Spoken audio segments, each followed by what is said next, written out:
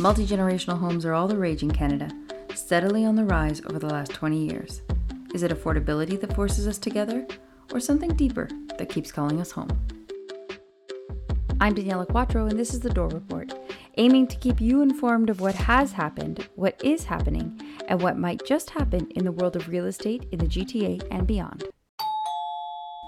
According to new census data from Statistics Canada, multi-generational households, unrelated families living together, and families living with additional people grew 45% over the last 20 years. The number of multi-generational combined family households numbered close to 1 million in 2021, representing 7% of all Canadian households.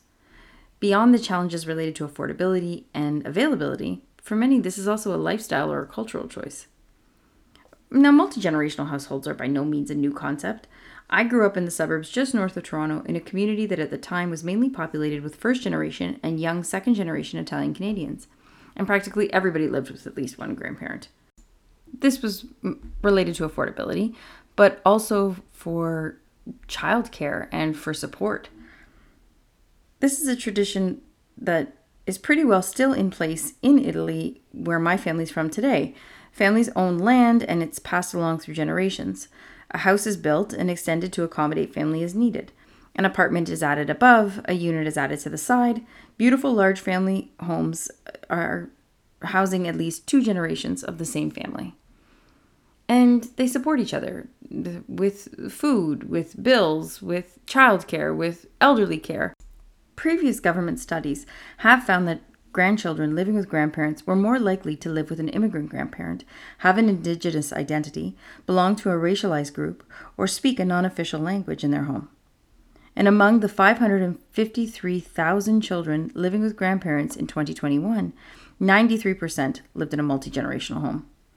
In the GTA, the majority of these houses are in the suburbs, with Brampton, Markham, Caledon, Mono, Ajax, and Pickering all seeing the highest number of children living in multi-generational homes. These homes will play an important and growing role in the care and social support of networks of children, parents, and seniors in the coming years. Why does this matter? Well, the growth of these and other types of households will have implications on the demand of various types of structural dwellings.